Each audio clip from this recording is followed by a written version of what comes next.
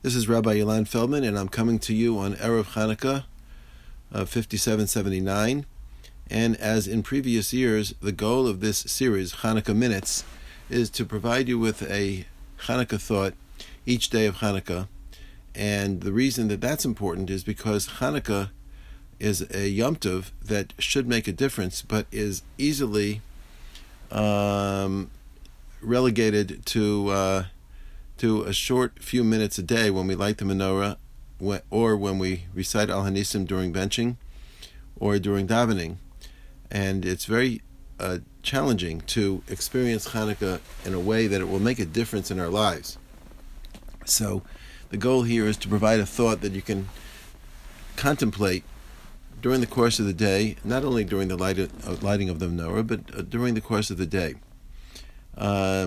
Chanukah really is a challenging holiday because it comes and goes before you know it. We go about our daily business, and we need to interrupt the routine. We need to interrupt the ordinary and turn Chanukah into the celebration of the extraordinary, literally the miraculous, which is what Chanukah is all about. Rabbi Yaakov Weinberg, Zecher Livracha, taught us that when Chazal create a Yom Tov, as they do with Chanukah and Purim, these are two Yom Tovim that don't exist in the Torah, and these are rabbinic in nature. When they create a Yom Tov, they're not just commemorating a miracle or even hoping that we remember the significance of the miracle.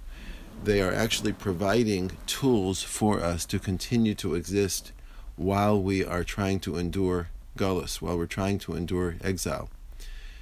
The exile of Yavan, of Greece, is entirely different than the other exiles. The other exiles were invading armies, or armies that captured Jews, that displaced Jews, that brought us to other lands. And of course we had not only physical challenges, but we also had cultural challenges, no question about it. But in the case of Chanukah, the exile was in Eretz Yisrael.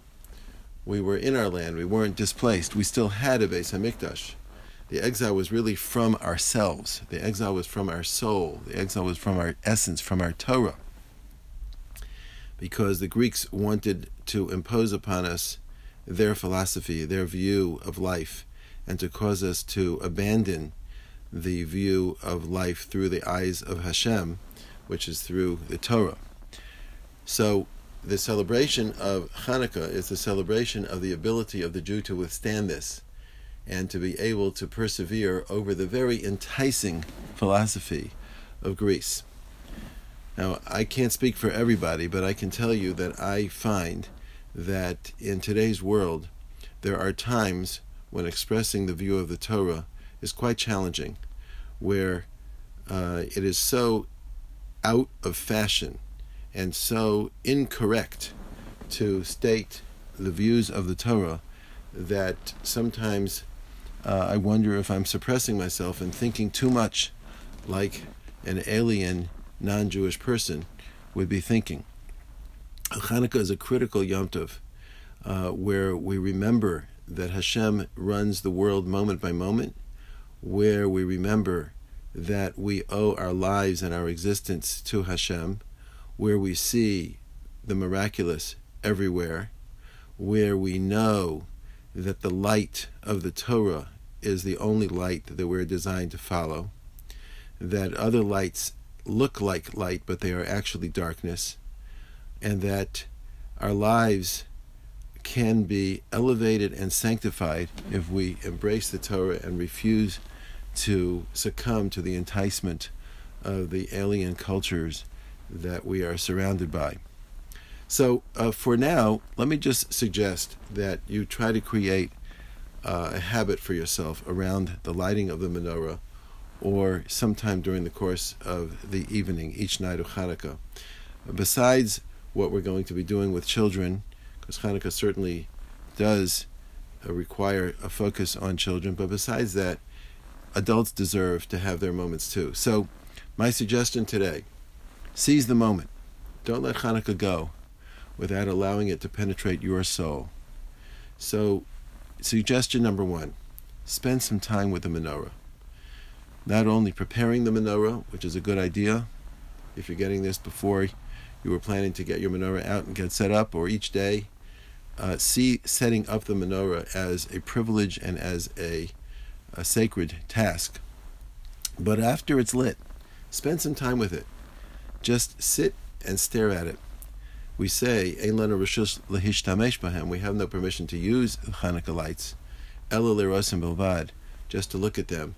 But it could be translated as, but we're supposed to gaze at them, meaning look at them and just with quiet surrounding you, just contemplate, what does that pure light of the menorah mean to you, and how does it communicate with your neshama?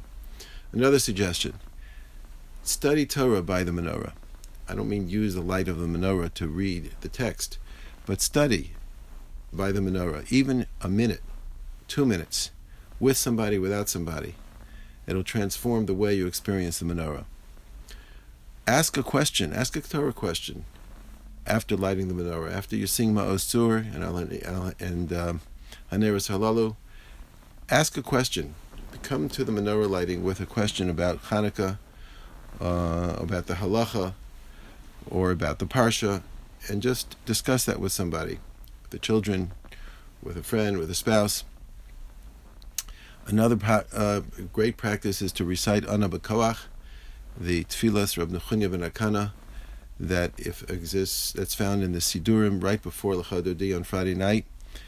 Reciting that, especially being aware of its translation, what it means. Each word there is unbelievable and highly appropriate for lighting the menorah.